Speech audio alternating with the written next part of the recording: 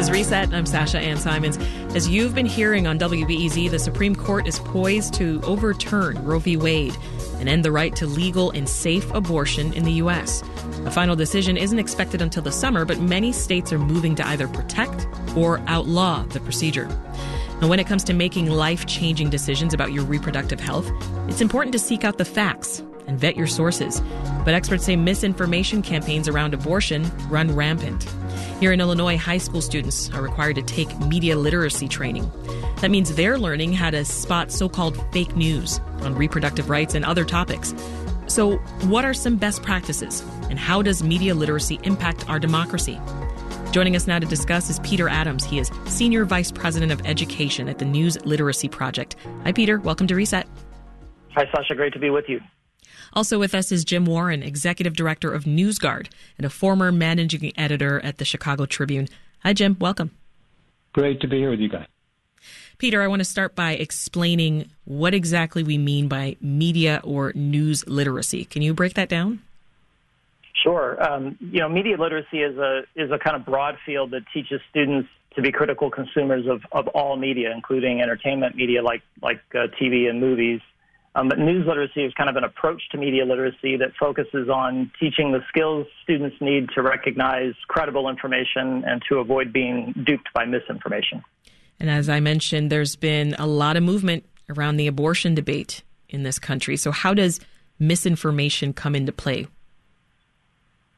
Yeah, I think obviously anytime you have a highly polarizing, contentious social issue, purveyors of misinformation and bad actors and hyperpartisans really glom onto those issues and push a lot of falsehoods. So, it's really good to be mindful of that. As consumers, we see a lot of information. We see a lot of posts from people we don't know, and to really gravitate toward and focus on straight news reports from credible standards-based outlets. We're going to see a lot of punditry. We're going to see a lot of opinion pieces. And those sometimes get the most engagement in our feeds, so they can rise to the top. Mm-hmm. But we have to be really deliberate and seek out straight coverage. A lot of opinion pieces, for sure.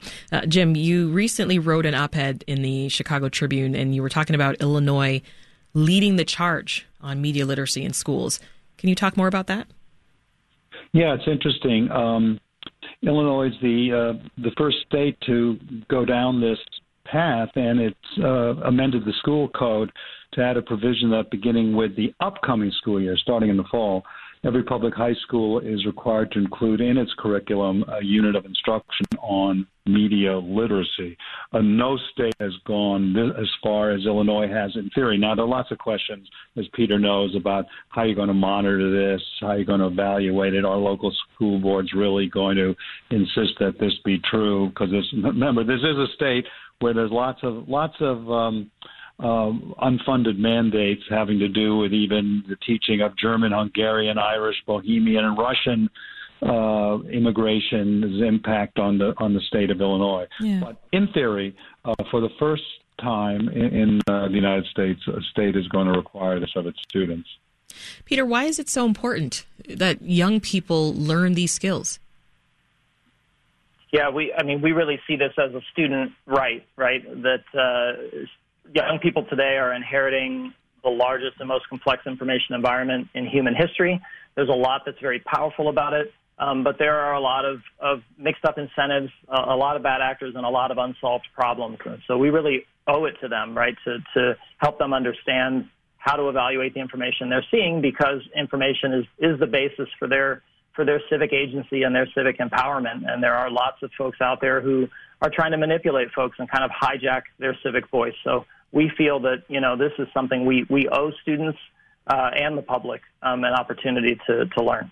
Well, one resource available. If I can underscore, Sasha, sure. Some great work that Peter's group has done, bring down to more basic grassroots realities.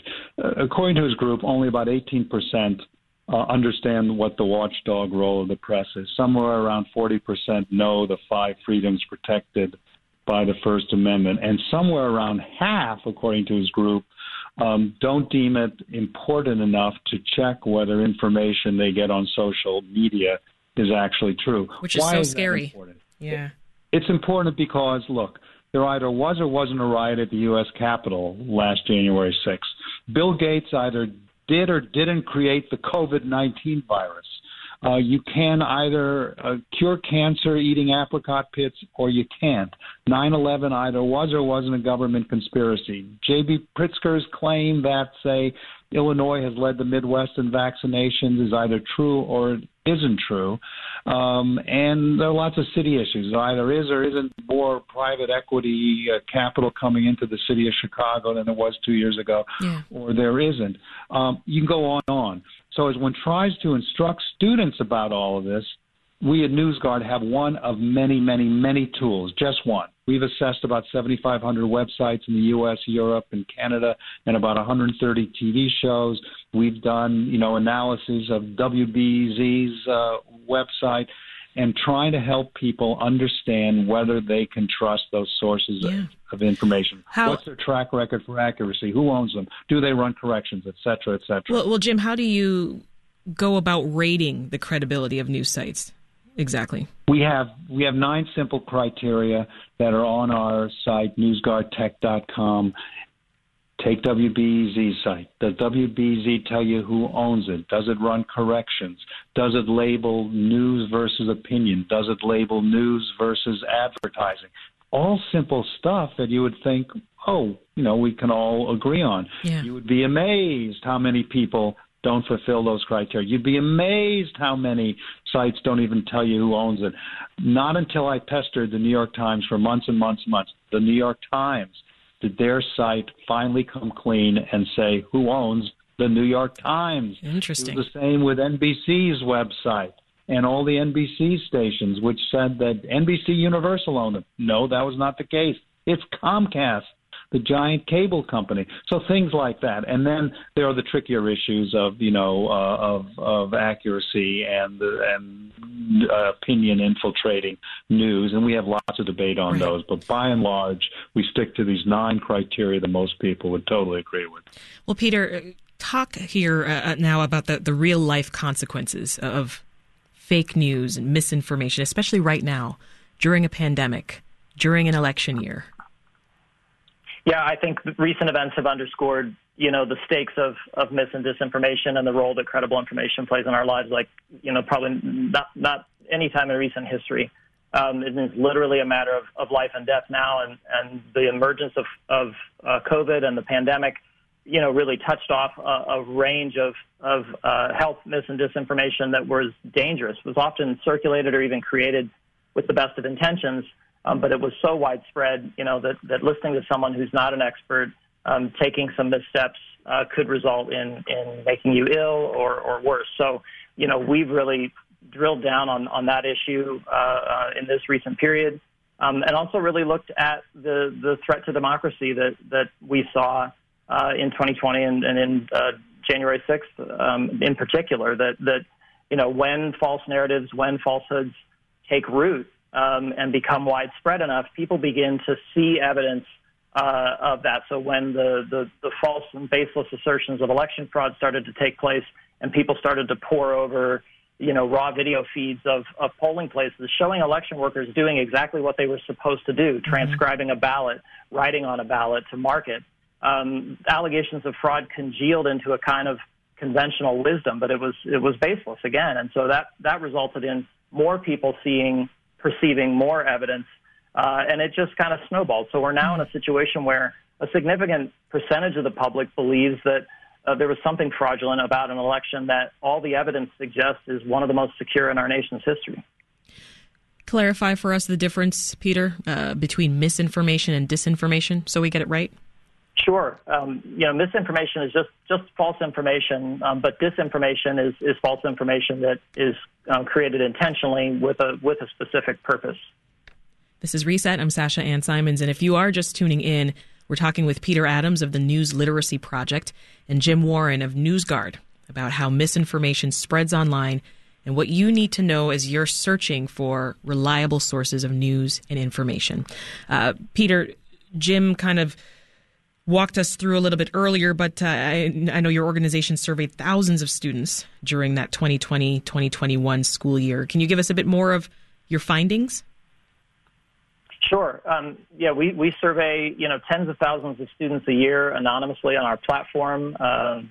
Teachers provide our platform to their students. They manage their rosters, and they take a kind of pre-assessment. So before they do any work, any news literacy lessons or activities on our platform, we ask them a batch of questions. As Jim mentioned, fewer than 1 in 5 show an understanding of the watchdog role and really understand the role of the Fourth Estate in a democracy, right, and the role that the press plays. Mm-hmm. Fewer than half know that the 5 freedoms are protected by the First Amendment. Fewer than half are confident they can identify misinformation. And we have a new question in the field this year, and we're seeing more than half of students think that all information is out to manipulate them in some way. So we've kind of fallen into this cynicism trap where we think that because no source of information is perfect, all sources of information are equal, and all sources of information are out there to manipulate me in some way, which really opens students up to falling down all sorts of rabbit holes and believing all sorts of conspiratorial claims. And, of course, we see that online. So we're really out here trying to inoculate students from falling into that kind of thinking and to give them an appreciation for the role that news organizations play and a real understanding of the standards and ethics of quality journalism, both so they can recognize them in practice, but also so they can hold news organizations accountable to those standards.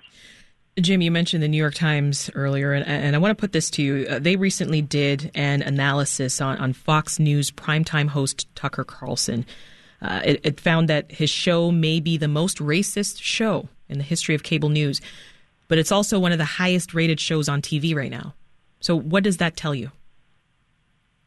Well, it tells you that, entertainment can often trump facts and truth. But it's great to, Sasha, you asked this question. Tucker Carlson took after us last week in a little riff about NewsGuard being a censor. And one of Carlson's big points was, how can we trust somebody who took a grant of money from the Biden Pentagon? And he went on and on about, us being shills for Biden and somehow left-wingers. Well, in fact, we did get a contract from the Pentagon to do some serious work on misinformation. Alas, Tucker, it was not the Biden Pentagon. It was the Trump Pentagon.